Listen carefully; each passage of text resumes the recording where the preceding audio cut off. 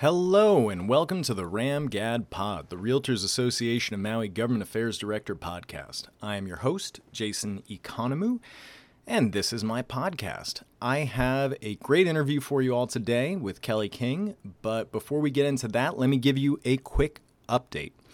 It's a busy week for the County Council, but there aren't necessarily a lot of issues on the agendas that I want to highlight for you. It seems to be that time of year where the council is doing a lot of housekeeping in preparation for the upcoming budget session. Nevertheless, there are some things in the works that you should be aware of for the very near future.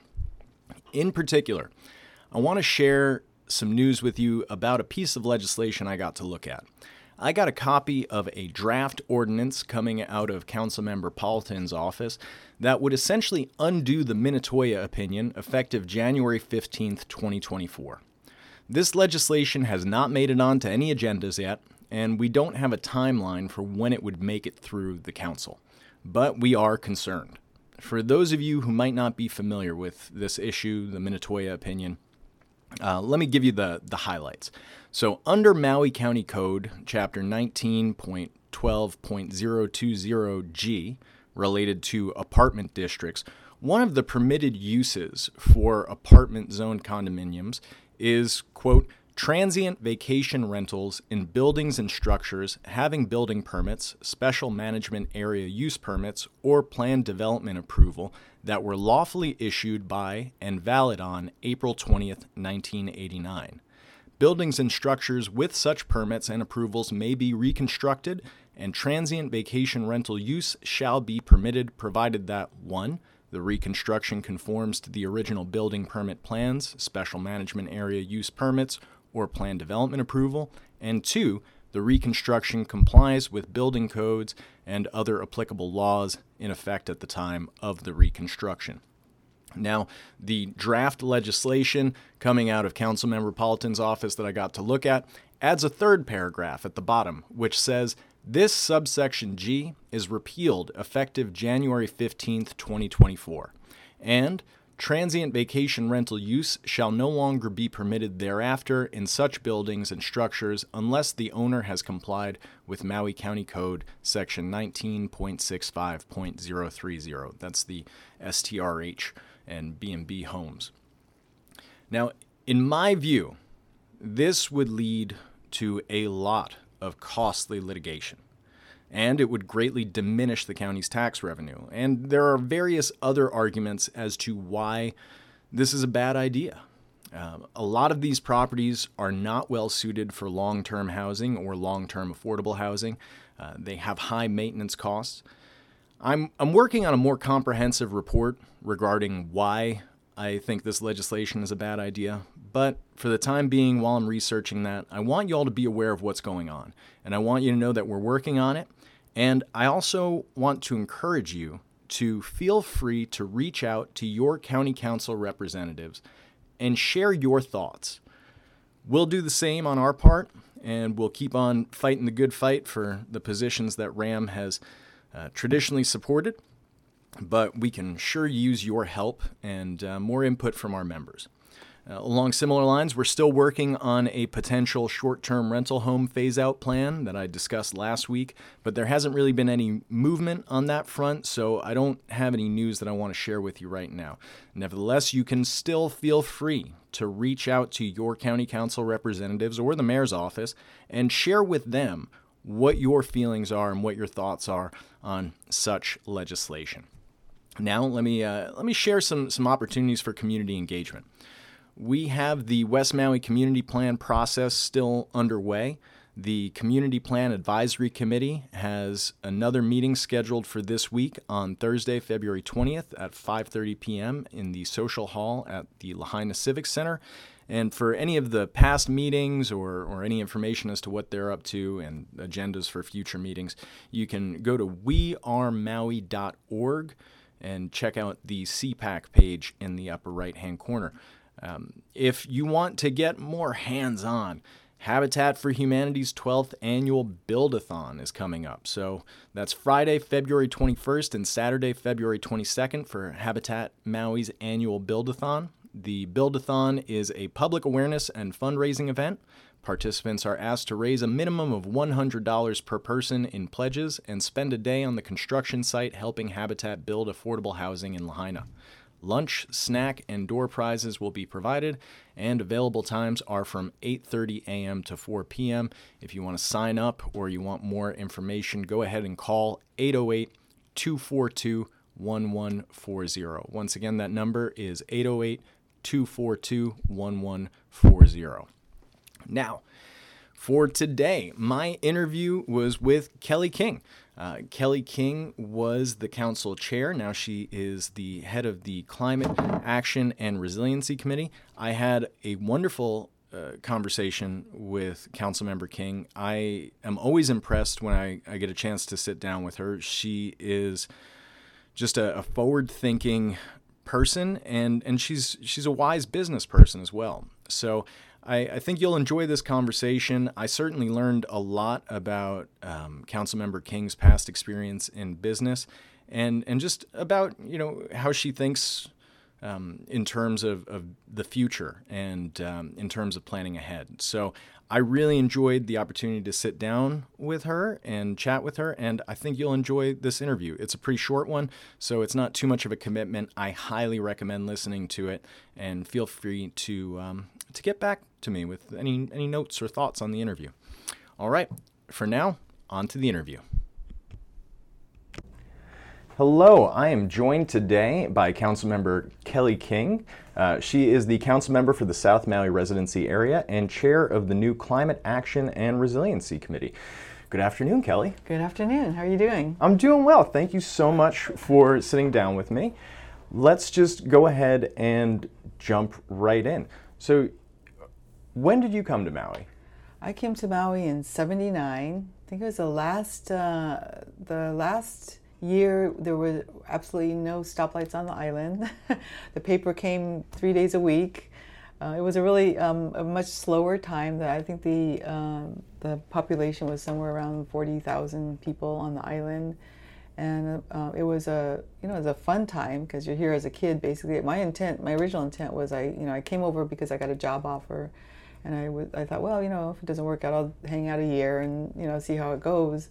But Maui is the type of place that either you belong here and it keeps calling you back, or you don't belong here and just spits you out and you're gone. That's what I've observed with people that try to move here. And so I tried to leave the island a couple of times, just to go back and be closer to my family. One time was when my mom was ill and she had cancer. She did eventually pass away. But there's just always this call to come back, and part of it is just the weather and the being in paradise and that. But the other part of it is community, just how easy it is if you're willing to be part of a community to step in and be a contributor. And what was the job, if you don't mind me asking? I was working as a graphic artist for a printing company, a small printing company in Santa Barbara, California. I had a friend in the dark room at the printing company who moved over here and got a job with a printing company over here, Skipper Printing. So I came over to visit her and met her boss, and her boss offered me a job. So I became a salesperson. So it was kind of interesting going from being a graphic artist to actually being in sales for printing. And it gave me a good sense of the island because I was traveling around the island, going to different restaurants and businesses and trying to sell things like menus and business cards and brochures and things like that. And what was your family like? You said you grew up in California. What was it like growing up there? Well, I had a pretty large family. I was the oldest of 4 girls, and I had one older brother. We had a pretty normal childhood family growing up. But then when I was in high school, my dad tried to open up a restaurant. Which did not go well, and that was kind of the first of our financial troubles as a family.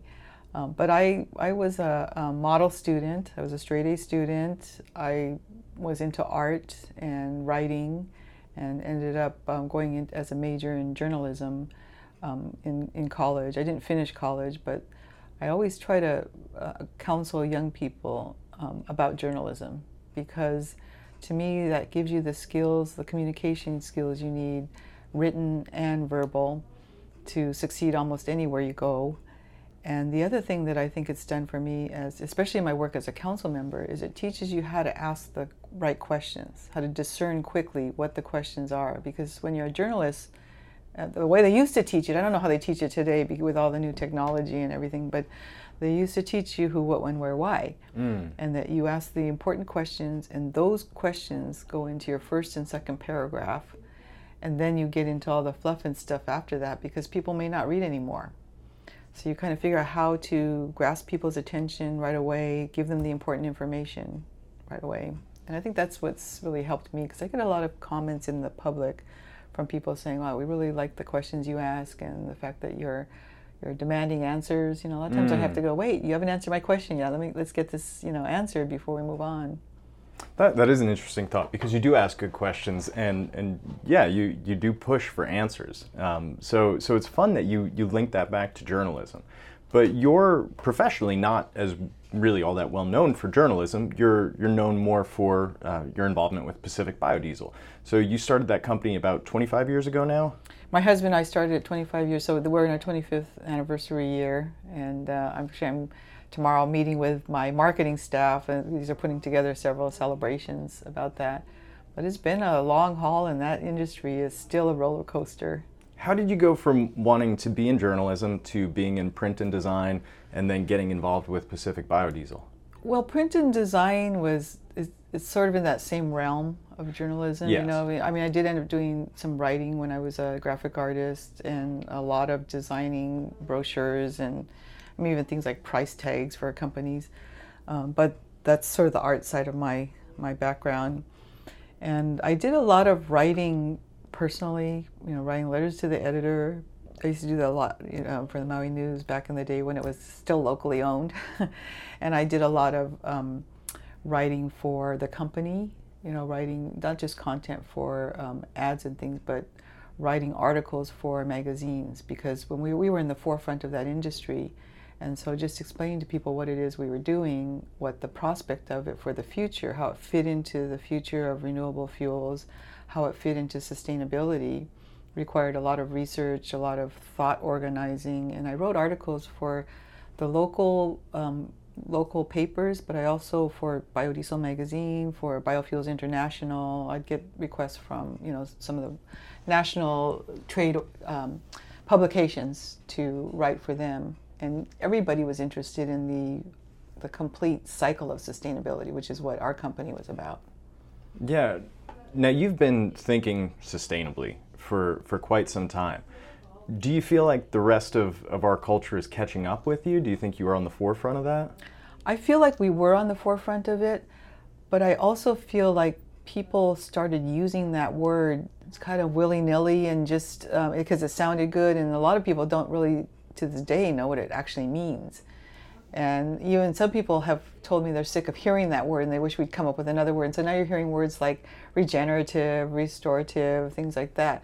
And really all of those things are a way of trying to say that we need to not rob from our future generations, to keep the resources available to future generations, to be responsible for our waste, to keep things in a cyclical manner.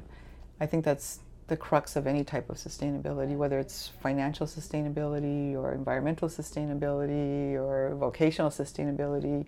You need things to continue on in a healthy manner, and you also need them to continue on in a beneficial manner for everybody, not just for a few. Now, did you have any experience, or did your husband have any experience in the energy sector before you really got involved with this?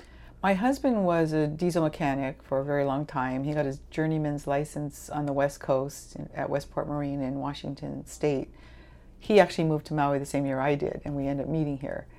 But so his background was as a mechanic, and we had a mechanic shop called King Diesel, which is now, we sold it. It's now called King Power and Marine, and it's owned by a very reputable guy on the island that's done really well with it. But because my husband understood the diesel engine, he understood the fuel that was being used in it. And when we were in the throes of that business, maintaining and selling generators, one of his projects was the Central Maui landfill.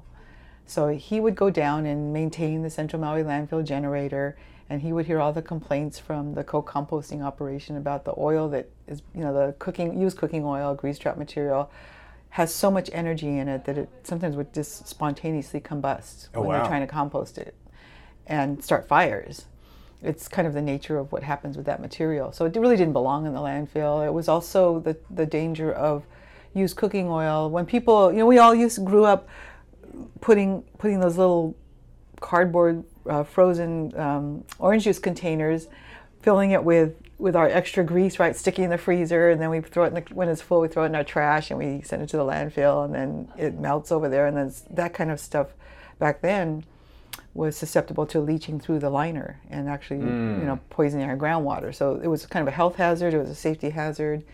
And my husband was telling the composting guys out there back then, this was like early 90s, hey, there's this thing that I think you can make fuel out of it. There's this thing called biodiesel. He remembered from the early days of the oil embargoes in the 70s, the mid to late 70s, when he was a journeyman mechanic at Westport Marine, that the trucking companies would tell their truck drivers, I don't know if people know that was a time of oil shortages, and so a lot of the truck drivers would get to the station, even the car driver, passenger cars, you go to a gas station and it'd be run out of fuel. There's no fuel.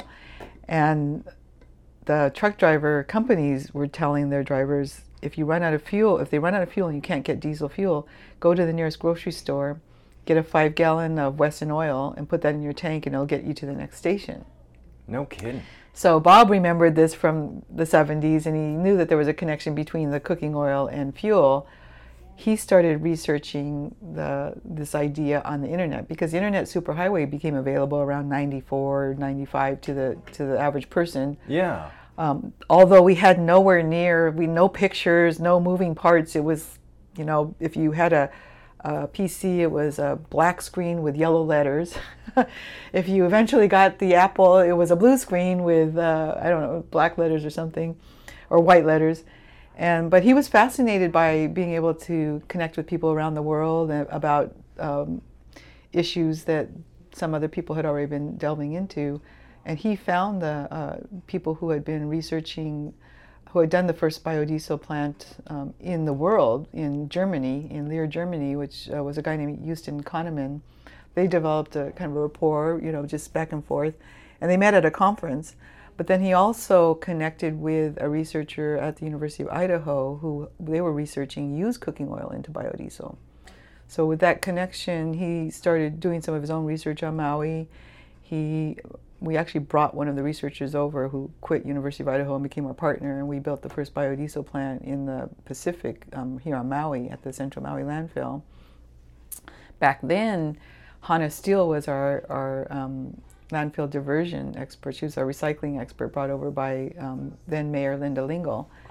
And she was so totally fascinated. She just said, I'm going to give you this spot over here at the landfill. Go do whatever it is you're doing. None of us really knew what it was.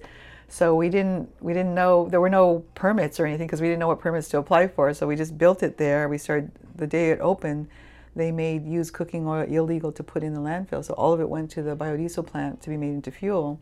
And it was a much rougher fuel back then, but it worked. There were some complaints about it because it still was not as pure as it is today. Today we do distillation in the refinery on the Big Island, and it's clear like water, and it has no impurities in it. But it was kind of the Wild West of the biofuel industry back then. The industry went through this bubble, kind of like Silicon Valley, where everybody was investing. Just throw money at it. If it says renewable, throw money at it. And a lot of people lost money on it because a lot of the proposals that were out there did not work. They were really not thought out very well. But my husband's a very practical guy, and he doesn't like to be in debt, and so we didn't go out and borrow hundreds of millions of dollars. We just bootstrapped whatever we had, and whoever around us wanted to join it. And so we grew the company from a very small organic, just local production to the 5.5 million gallon a year production we have on the Big Island today. But we've also, in the meantime, built total of 13 biodiesel plants. So we built ones across the U.S., one in Japan, for a gentleman who was involved in the Winter Olympics in Nagano in 1998. So he wanted to run, and he did. He ran some of the Winter Olympic vehicles on biodiesel. So for Nagano, Japan. So it was a really interesting. Bob went around, and I think Pennsylvania, Maryland, Nevada, Texas, Oregon, just all these different areas where people wanted a biodiesel plant. And so we would build them for other people and teach them how to run it and then move on. And the ones that we stayed involved with were the Oregon plant, because that was one of the bigger ones, and the Texas plant, because that was we partnered with Willie Nelson on that. He kind of dragged us down there to build the biodiesel plant, and the ones in Hawaii, of course. That's outstanding. That's incredible. 25 years is quite the accomplishment. And as you well know, and especially since you mentioned your father tried to start a restaurant, my father also tried to start a restaurant. It is incredibly difficult to start any business, and for you guys to make that work, I commend you.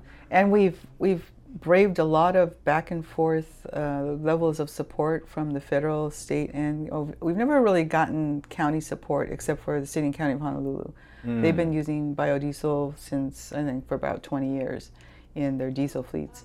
But the incentives from the federal government have waxed and waned over the years, and what would happen is they would expire. A lot of people in our industry would go out of business. A year later, they would come back retroactive, and this happened 4 times. And they would come back retroactive for a year and forward for a year, so you'd hang on for another year, and then it would expire. And after a while, I think some people just said, I can't hang on like this, and we did because we really believed in it, and because we felt like being industry pioneers that we had to, if we didn't hang in there, who was going to hang in? But we're very proud of having been there at the forefront. For us, it was just a big recycle project, and then it turned into, this issue of climate change and sustainability and kind of connecting with communities and people across the globe.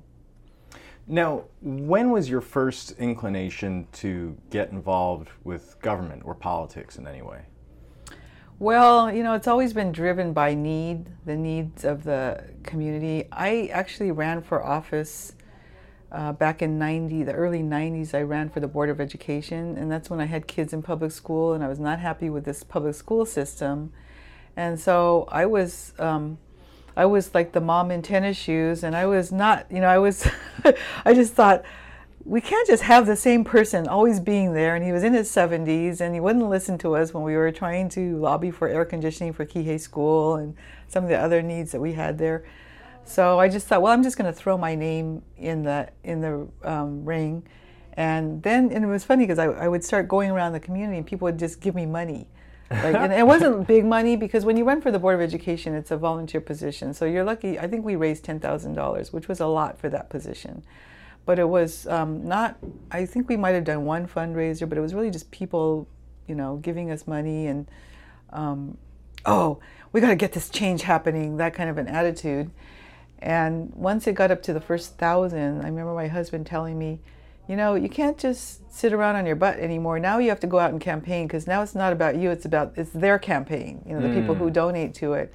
So I didn't really have any money to have my own rallies, so I just kind of piggybacked on other people. People would invite me to Linda Lingle invited me to all of her rallies when she was running for mayor that year, gave me these glowing recommendations, and the other people, there's some other politicians that were around back then that also helped.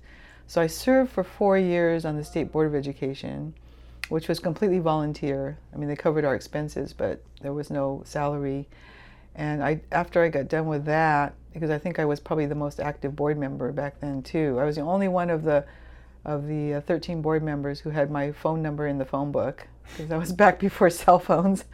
And so I get calls all the time. I became actually quite agoraphobic, and because I wouldn't go shopping or anything, because I would be in Costco for 4 hours talking to everybody about their kid's problem at school. Oh, wow. But it was a good experience in that I felt like I was really effective, and I felt like I was probably one of 2 people on the board back then who had kids in public school. And all the rest of them either had private school kids or they were retired. And how many people were on the board? Well, there's 13 people. It's a state board of education. There's only one from Maui, one from Kauai, one from Big Island, and all the rest 10 are from Oahu. So I'm the representative for all of the schools throughout the Maui County.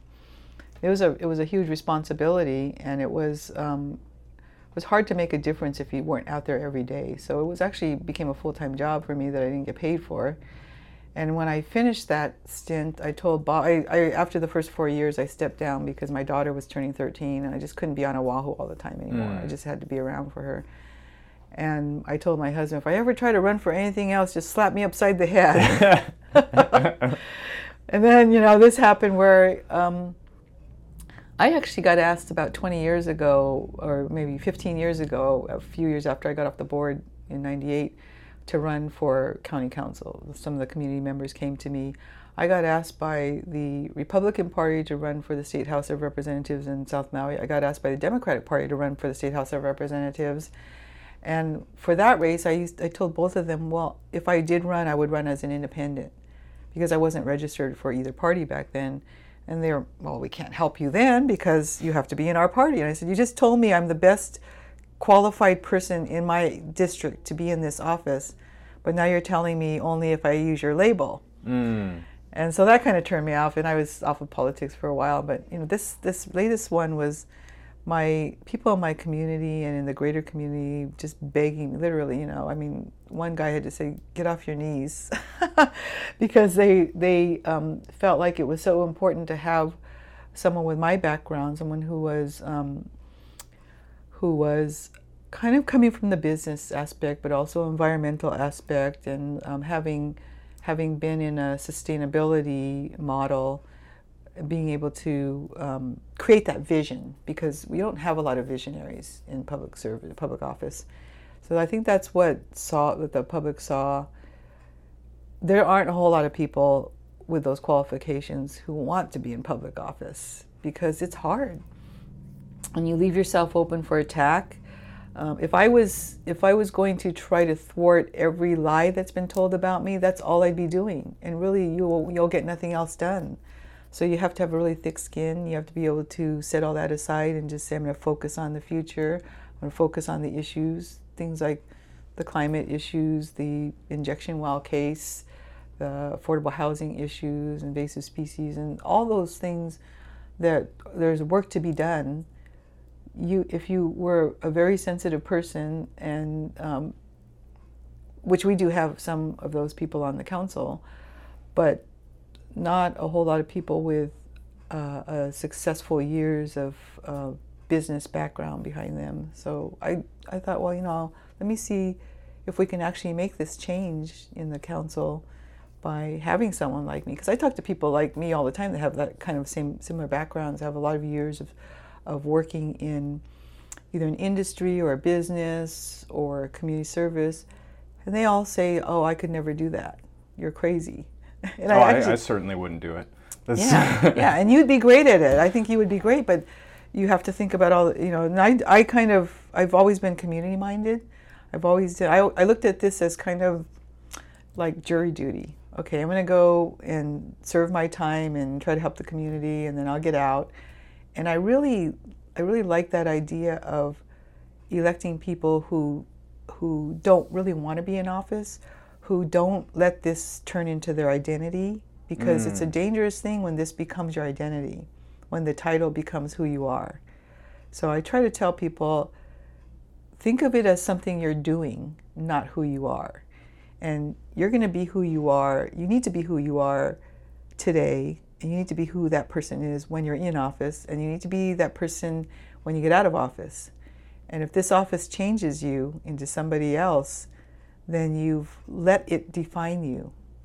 That's, to me, really dangerous for politicians, because then they spend a lot of time trying to hang on to that title. Yeah. And making decisions that allow them to hang on to that title. So for me, that's been kind of one of my strengths, is that I don't need this title. I have a lot of other titles, and I have a lot of other things that I've been successful at and that I've done in my private life. I'm happy to be grandma. I'm a tutu now. But when you let it define you, you start making different decisions than you would if you were thinking about it as community service and how am I going to make the best decision for the county.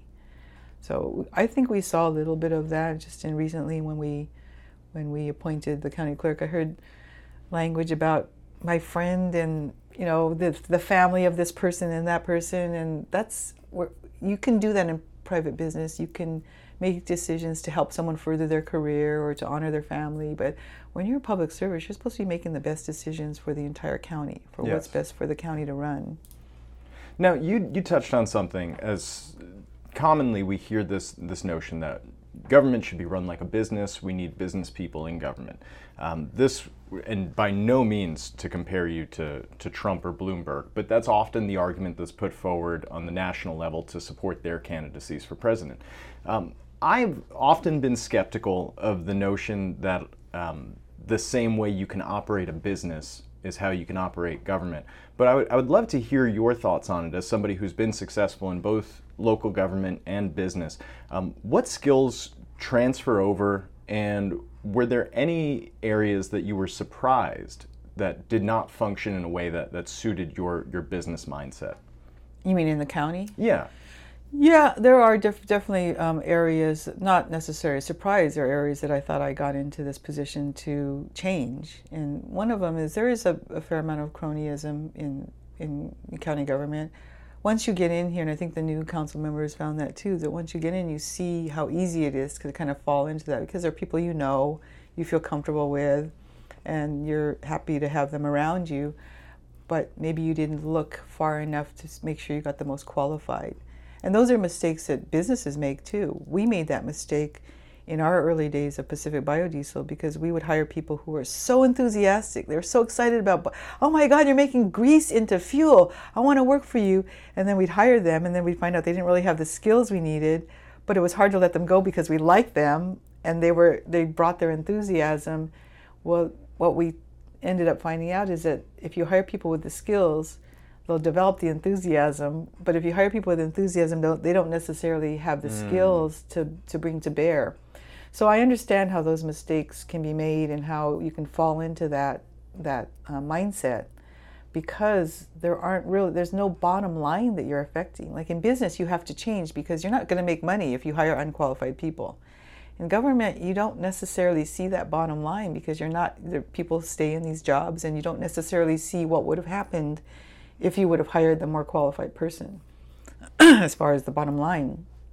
So that's kind of one of the things that surprised me, is that I'm getting a better understanding of why these things happen and how they happen, but I don't know that there's an answer right now to how to change it, because I don't think there's a real acceptance of a business model at the county level.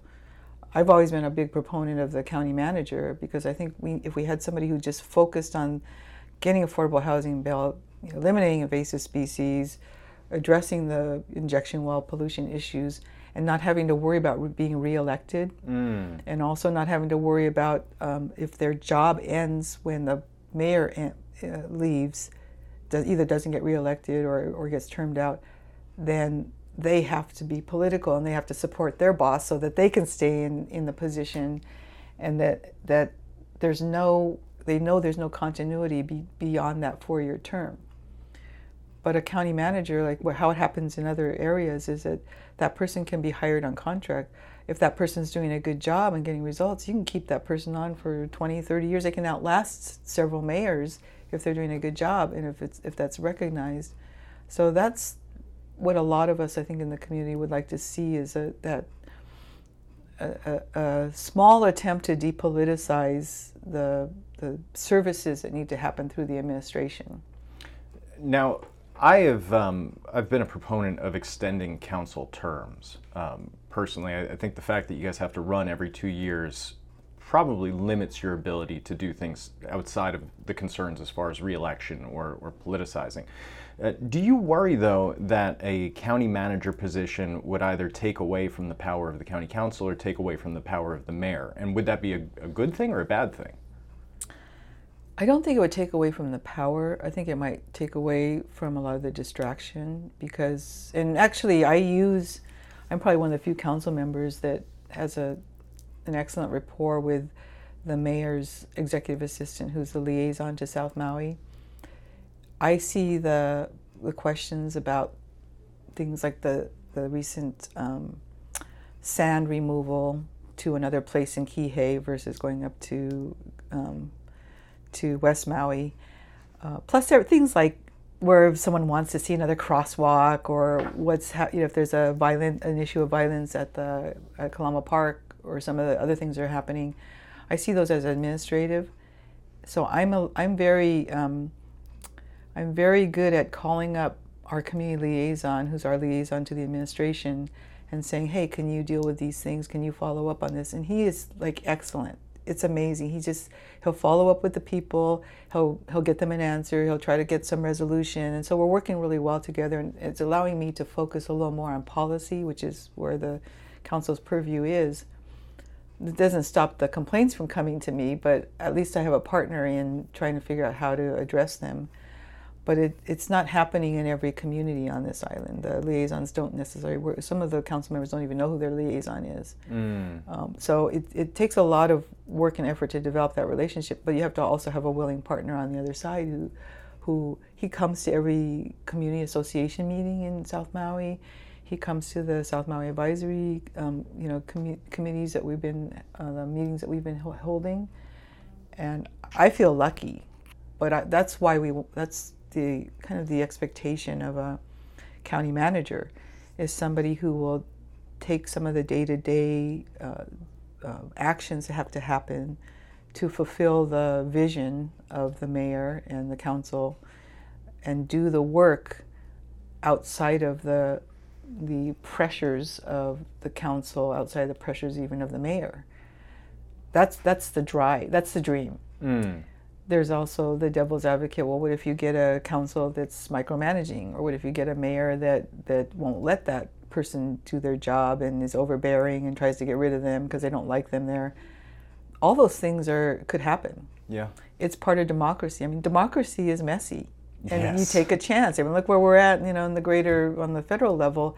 You take a chance when you vote somebody in, and there's no system you could develop that would be ironclad successful. There's nothing that is going to be guaranteed to work without the right people in place. And so that's what I tell people when they go, well, what if this happens, or what if we don't like our council member and they don't work well with the county manager? Well, that's true of everything, everybody you vote in. You could vote somebody really good in that could enhance all the systems, take advantage of the systems that are in place and make them work. Or you could elect somebody in who tries to thwart all the systems, ignore them. I mean, we have somebody like that as president. He doesn't believe in the rule of law, and he doesn't care that there are laws. That doesn't mean we have bad laws. It means we have bad politicians. Yeah. So there's nothing I could say to guarantee to anybody that any of the systems that I'm trying to put in place will be 100% foolproof. All I can say is this is what I'd like to see as a citizen and as a person sitting in this office, because this would make my life easier. This would give me the avenues to bring more people in, and more people means more help, more input, and more satisfaction from the electorate. Now, one of the big issues that the realtors are concerned with, but really it's just Hawaii has really been focused on this in the media, is affordable housing. By many accounts, we have a housing crisis. Right. What I would like to know is one, I guess, do you agree with that? Do you think there is a housing crisis? Two, what do you think the causes might be? I'm assuming that you probably think there are more than one. And what are some solutions that you might propose? Well, some of them have been started already in my previous term with the previous council, and that is all the illegal short-term rentals. That's one of the causes. So we've been starting to crack down on that, and now we've got this $20,000 fine hanging out there. I've actually been told by some of the realtors that I talked to that people they know that have had illegal short-term rentals are now closing that up and renting long-term. So that's great. That seems like and I've talked to people who have told me that it's easier to find a long-term rental these days. It's not so clammed up and so high end. So I think that's working a little bit, being able to clamp down on the illegals. But the The other- council, sorry to interrupt Okay, you. The council did a study where they hired an outside contractor to look at the number of illegal short-term rentals, and it was significantly lower than had been expected. Is that correct? Well, it wasn't lower, but most of them were part of the Minatoya list, so they've been grandfathered in. So I think the people on the council, they've been talking about how do we get rid of this Minatoya list, where people there's thousands of units on there that aren't zoned for short-term rentals that have been allowed to do this. I don't know if that's going to happen in the short term, but definitely there were something like at least 1,500 illegal rentals that have been identified, and I think a lot of those I wouldn't say the majority because I really don't know how many, but a lot of those have either been enforced upon, or people are just, I'm not going to do this because now I could get fined $20,000. But the one of the problems I see from past years, because it's been a decade of hearing that we don't have affordable housing on this island, so it's nothing new. Yeah, at least you hear it every year, and then nothing would happen every year. And I feel like more has happened in the last couple of years than probably in the last 10 years altogether, in that we've seen more of a focus on the lower income. To me, that's one of the problems, is the councils and the county in general have been perpetuating the top end of the affordable rental or the affordable housing, so the 80 to 140%.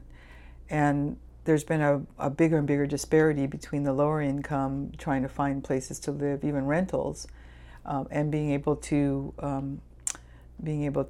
find a house at that higher end because of the requirement going to 25%. So you only have to, if you want to build a project, you only have to have 25% of it affordable to be in this affordable housing program.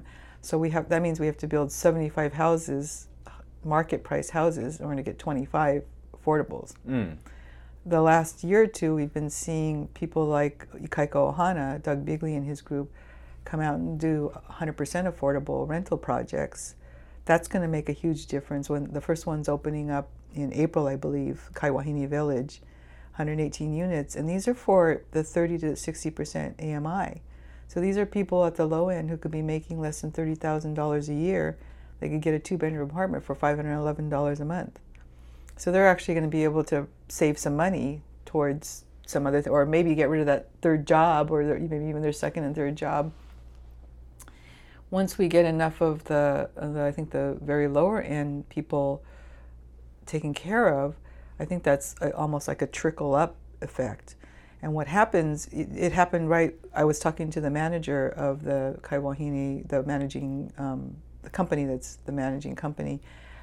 He told me that he was talking to the manager of one of the local apartment buildings in South Maui, who was losing about 6 or 8, I think, of her tenants to this affordable housing project, who got picked in the lottery. Her comment was, I guess I'm going to have to lower my rents because now I'm competing. So, yay. Yeah, that's great. Exactly what we want, right? And that right there made me think, we don't really have to build our way out of we don't have to build 12,000 units if that's what we need by 2025. There's some area we get up to halfway there, or I don't know, maybe it's 2/3, but at some point the market's going to start righting itself because there are more units on the market and there's competition, and it's going to lower some of those rents. It's going to lower some of the housing costs to be more affordable, and we'll get hopefully more local people living in it and less people from the mainland that own these empty houses. So I don't think that we necessarily have to build our way completely out of this problem. I think there's going to be at some point where there's going to be this domino effect of the average price of housing and rents coming down. No, I agree with the domino effect. I think that's spot on. My concern is that even with the domino effect bringing down the price of rent and housing, it won't address the deficit. And that's my concern, that we still have a huge deficit of housing units. I think the current estimated need by 2025 has dropped to 10,000 housing units. It's between 10 and 12 yeah. is what I hear. And part of that is in part because people are leaving the island. because of affordability issues, just lifestyle issues and job opportunities on the mainland. Are you concerned about, one, having enough units, and two, are you concerned about the impact of people leaving the islands because of economic opportunity? I'm concerned about the impact of people who were born and raised here leaving the islands. Like if someone comes here and lives here for 2 years and leaves the island, I'm not that concerned about that. Yeah. Because we have a lot of that. There is a lot of that. Yeah. But a lot of it is people's children and grandchildren. And I think there's a concerted effort for the developers, and there's another smaller, I think 35, 40 units, affordable housing. It's 100% affordable housing.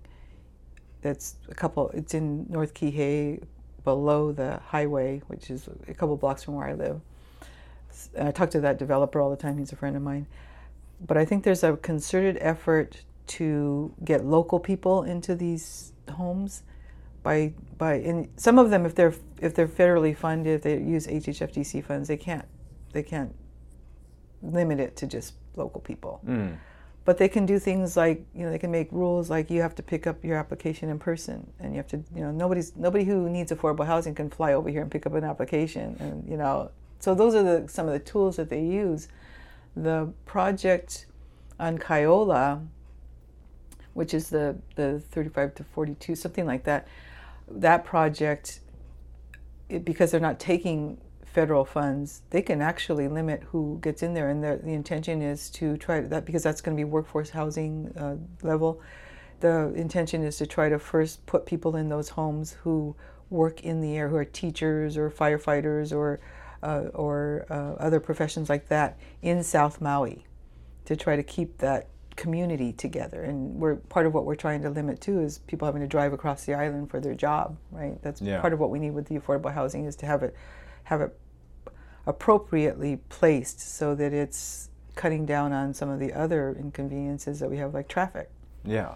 Now that I got two more questions that I want to ask you. I know we're limited on time, but one of the things that you talked about in previous elections, which, by the way, are you running again?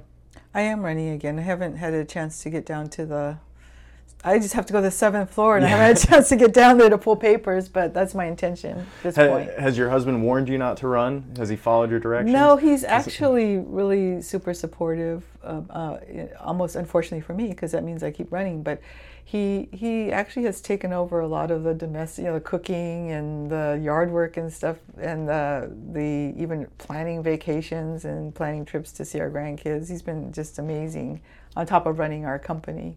Excellent. Now, as far as industry and economic opportunity, what industries would you like to see Maui County investing in, and how do you think they should be investing in these industries? Because one of the focuses of your last campaign was that tourism people get a bit myopic on tourism being the only industry for Maui, and really, if we want to be sustainable and we want to provide economic opportunities for everybody, we do need to sort of broaden the umbrella. Mm-hmm. So where would you like to see that going? Well, first, agriculture. I'd like to see us expand agriculture and agricultural products, because there are a lot of people that want to do that here, but they don't have necessarily the wherewithal or the means to do it. There's some programs that have been started, like the FAM program, the Farmer Apprentice Mentorship Program, which my good friend Phyllis runs, that are training new farmers. And sometimes they get people in these programs who decide, nah, that's not for me, which is just as valuable as finding out that it is for you, because you need to know what you can't do as well as what you can do. But there's so much potential here. There's a lot of fallow land here. If we could just get Mahi Pono to let loose with those lands that they say they're going to lease to the local farmers, and then we could, as a county, and I think we're getting some money from the state too, support the processes that are missing. Because someone could plant a field of tomatoes, say, but getting it to market or getting it to a processor to make into tomato products, tomato food products, and then getting it to the sales piece those are the things that people need help with. And they're called a food hub, where you would you have a hub where different farmers can bring their products and they can process them there and make them into jams or jellies or chutneys or things like that, or other products. We are not traditionally a manufacturing county. Yeah. And that's what I'd like to see us get into more too, is more manufacturing, so that we're making more products that we use here, and then we can also export them as we have such a good brand. The Maui brand is amazing. And as long as we keep Maui as the paradise that we all know and love, we're going to keep that brand. And that's why the environment is so important, because if we trash our environment, the brand goes with it. And that's what I want to get to next, the Climate Action and Resilience Committee. So how did you come up with this, and what is your goal for it? My goal is to try to look at actionable ordinances and policies that do address three things. One is climate mitigation, doing our part for climate mitigation. And we have, as a council, made a commitment to the Paris Accord, even though at the state level, at the federal level, the president has pulled out. So we joined a coalition of counties and cities that have decided we are going to look at the Paris Accord and follow these policies. We've also declared a climate emergency. On December 20th, we passed that reso, which means we understand the urgency. So aside from climate mitigation, along with climate mitigation, we need to also look at things like potential climate-related hazards, what could be prevented, and the ones that we can't prevent that we know may be coming, how do we respond to those? So we're working closely with the Maui Emergency Management Agency, which I'm so thrilled to be working with those guys, because they've brought on a climate scientist, which for the first time we have somebody within that agency that can talk about what's happening with the climate from a scientific meteorologist point of view, and we're not just presupposing what might happen. We've actually got some data. So those are issues, and some of the things that may come out of it is helping develop a model for agriculture, regenerative agriculture. Regenerative agriculture is at the top of most people's climate action lists now. Oh. Saying that those are the things, agriculture is going to affect what happens with climate the most. And there are things we can do to actually bring our emissions down to that level of 350 that we're all looking for. Planting trees is a big one. Yeah. So we need to support that. Regenerating the soil is huge. It's like the number one thing on Paul Hawkins' book, Drawdown, is now regenerative agriculture. So we need to support that. We also need to look at what we're doing within the SMA, the Special Management Area, and the inundation, the sea level rise inundation area. If we have to make an ordinance that says no more building, no more infrastructure within the sea level rise inundation zone, and try to figure out what data we're going to use for that. Are we going to use 1.5 feet? Are we going to use 3 feet? Are we going to use 6 feet? Those are things that I think the committee needs to explore, bring in the expertise, so that we can agree this is the data that we believe is going to affect us. And we're hearing from the experts that sea level rise is not going to affect all communities the same. Island communities are the most at risk. It's going to affect us worse than it will affect people on the East Coast, even though we both have coasts. So the wave action has a lot to do with it. The vulnerability of being out here in the middle of the Pacific has a lot to do with our potential mitigations. Maui particularly has been extremely lucky in that, we've had some horrible fires, and those people agree are climate related, but we haven't had that 100-year storm that's wiped out half our island. We don't know, it could be coming. A lot of people think it's just a matter of time. So we have to figure out, we're starting to look at resiliency hubs, and so hopefully we'll be able to pass legislation that makes that easier and supports hubs in each community, resiliency hubs, so that when those things do happen, we have centers where there's food and blankets and shelter and clothing and communication. Yeah, I think that's a great idea. I saw that on the agenda just a couple of weeks ago, and it's sort of shocking that it's only now that we're coming up with the idea. It is, really. When Hurricane Iniki hit, I don't know, it was about 20 years ago or something like that, or was it more? Maybe it was back I think it's more. 30 years ago. Yeah. When that hurricane hit, because we were in the generator business, we spent the hurricane hit on a Friday. We spent all weekend looking for every generator we could get off the mainland, And then by Monday, they were all sold out. But we were shocked to find out that Kauai, who got hit the hardest, had no generator backup for their water system. Oh, wow. So all the water was being flown in water bottles. You can imagine the hundreds of thousands of water bottles they flew in just for drinking water. That is incredible. And when you're the generator business, you're like, how could that be? You know, that kind of, when that hurricane hit, that put the word generator on the map, and everybody was all of a sudden looking for a generator. Yeah, I think folks are largely, I guess, a little too optimistic for their own good sometimes. We think because that huge storm hasn't hit recently that it's just not going to. Or we get complacent, and if it hasn't affected us, I mean, how many other areas of our lives do we just not worry about because it doesn't seem like it affects us? Very true. Very true.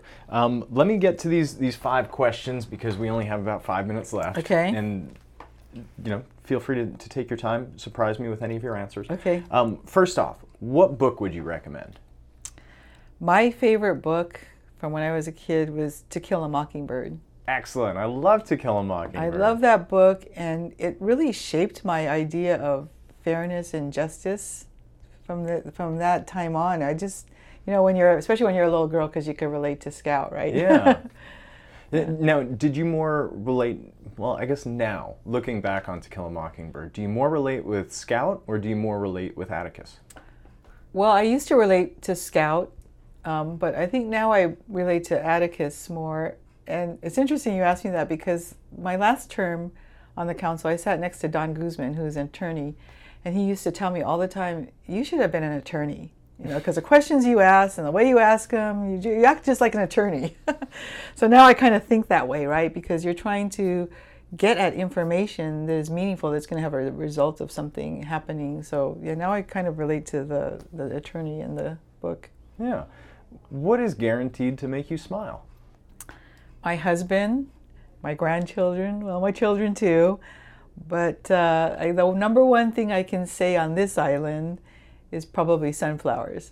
Sunflowers. You have those fields, right? We do. The sunflower fields. We do. And to me, I mean, sunflowers are beautiful anyway. And I don't know of anybody who doesn't smile when they see one. And you have that image in your head of a sunflower with a happy face on it. But to me, it symbolizes the culmination of a dream, because I worked on it for 15 years, of the idea of biofuel crops and specifically sunflowers.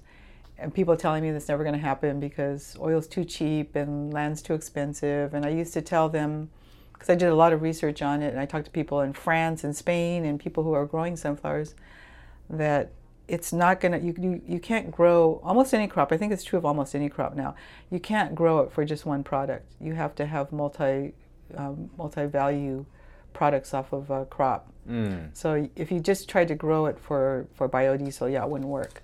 But if you can get some high-end products off of it, like now we're actually processing, we have a food processing crusher on the Big Island. So we're actually making sunflower culinary oil and selling it to restaurants. It gets sold out almost every time we bring a batch back, but we're doing that with the macadamia nut oil as well. And we have a line of cosmetic oils that we're selling for skin use, because macadamia nut oil is the best oil you can put on your skin. The only thing better than that, according to my research, is sea buckthorn berry, and you can only find that in the Himalayas. So it's right here, and then we've added we did get a hemp permit, so we've been growing hemp, and we're going to do CBD extraction, so we can add that as a value added to the skincare products. That is awesome. Yeah. So you got to do what you got to do. We've been beat up pretty much by the Trump administration's EPA on the renewable fuel standard. So a lot of renewable fuel companies are struggling right now, including us. And the way to get through that is to diversify and make some high value products. And I think the reason why our company survived when so many others were going out of business is flexibility. You think you're going to do this, and then you go, that's not working. Okay, what else can we do? But I use that a lot in this office too. A lot of times you just have to go, okay, that's not going to work. What else can we do? Excellent. When have you failed, and what did you learn from it? I was thinking about this question a lot because I don't really think of it as failure. something, when you try to do something and it doesn't happen, it's either it hasn't happened yet, or you decided it wasn't worth the effort and the resources it takes to make it happen. And it sort of goes to my philosophy of not having to say no ever. I try, when people ask me, do you think you could do something about this? I'll use the chickens for one example, because people bring that up every once in a while, and I'll say, here's the chickens over here, and over here on the priority list is affordable housing, climate change, invasive species, the injection wells and things like that. Wastewater is a big issue. But I would be happy to help you if you wanted to start a volunteer group and go pick up the chickens, and maybe you guys could find a way to process them into something, like maybe smoked chicken feed can be a big deal. I don't know. But I'd be happy to help you find a way to do it.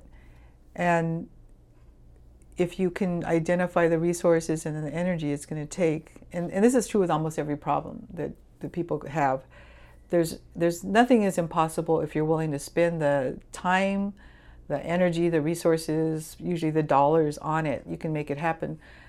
But a lot of people don't have that kind of time. A lot of people don't want to take that kind of time, and so they'll throw their hands up and give up. But it's their decision. So I always look at things that I haven't been able to affect as, well, it's not worth that time and energy and resource. I think I'll do something else instead. Or it is, but it's going to take more time, and I'll get there eventually. I mean, the sunflower field is a perfect example, because I would have at one point, if you had asked me that, I might have said I failed to follow through with the biofuel crop project, but it just took a lot longer than I thought, and it took a lot more perseverance. No failures. You just got to be patient. I That's like right. that. That's a good answer. What's something you've changed your mind on? How long it takes to affect change in government. How long did you think it took? Well, I thought the last election was sort of a referendum, and I thought we were going to be able to kind of change the political game.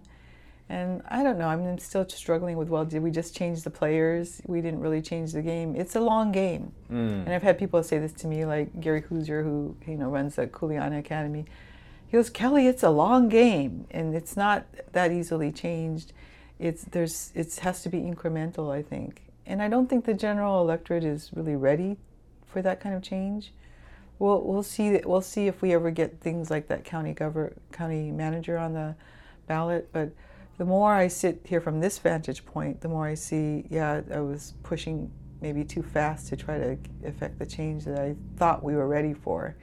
And now I think maybe we're not quite ready for it. Yeah, I have Dave DeLeon's old job, and Dave DeLeon did the job for 10 years before Lawrence did the job for 2 years. And it's fascinating to me looking at Dave's old notes, because you see the same names and the same issues from a decade ago, and they're still at play today. Do you think the system can be changed? I think this next generation can maybe do that. I don't think it can be done because there's still so many people from the generation that like things the way they were and are fighting tooth and nail to keep the status quo. So I think it can be changed eventually. They have to. Things have to change. Status quo is not healthy. And how fast we get that change is going to depend on our next generation and how active they are, I think. But there are people, I see it in some of the people, like, one of my colleagues is a teacher. And when the kids come in and testify, it affects him. Actually, we have 2 people on our council who have been teachers. And so if they can continue to rise up with that voice, I think there is a measure of my age population and older that's going to be affected by that, because it's a strong voice, and because we know it's the right thing to do when the next generation is telling us. Right now, I'm concerned because there's a lot of crying out for change and leadership by our younger generations, but they don't know exactly what to ask for. I've been to climate strikes and marches and rallies, and everybody says, time for action now, but there's not a specific action call. Yeah. So I'm working I've got this youth program I'm trying to build to bring youth in and train them on how to deliberate and research issues, and then formulate ideas of policies or ordinances or legislation that can change the way we're dealing with, we address our environmental concerns, or we address our housing concerns, or whatever their concerns are. If they can learn this kind of skill early, I think we're going to have an amazing next generation of leaders. And one last question, what is one piece of advice that you would give to anyone listening? I think I said it earlier, but I guess the one piece of advice I would give is know who you are without your title. You know, I spoke at the Kuleana Academy a couple years ago. Gary asked me to come and talk to these future candidates, and I asked them to describe themselves with 3 words. I went around the room and everybody used, whatever 3 words they thought best describe themselves. And I said, okay, if that's who you are, then be that person when you run for office, and let people know who you are. But be that person if you don't win, be that person if you win, and be that person when you're done with that office. Don't turn into, I'm so-and-so state legislator, and then when you lose that title, you don't know who you are. That's great advice, and I'm going to steal that question. Describe yourself in 3 words. I love it. Well, thank you so much for your time, and I look forward to talking with you again. Thank you, Jason. This has been awesome. Excellent. Really fun. All right, thanks for listening. Bye.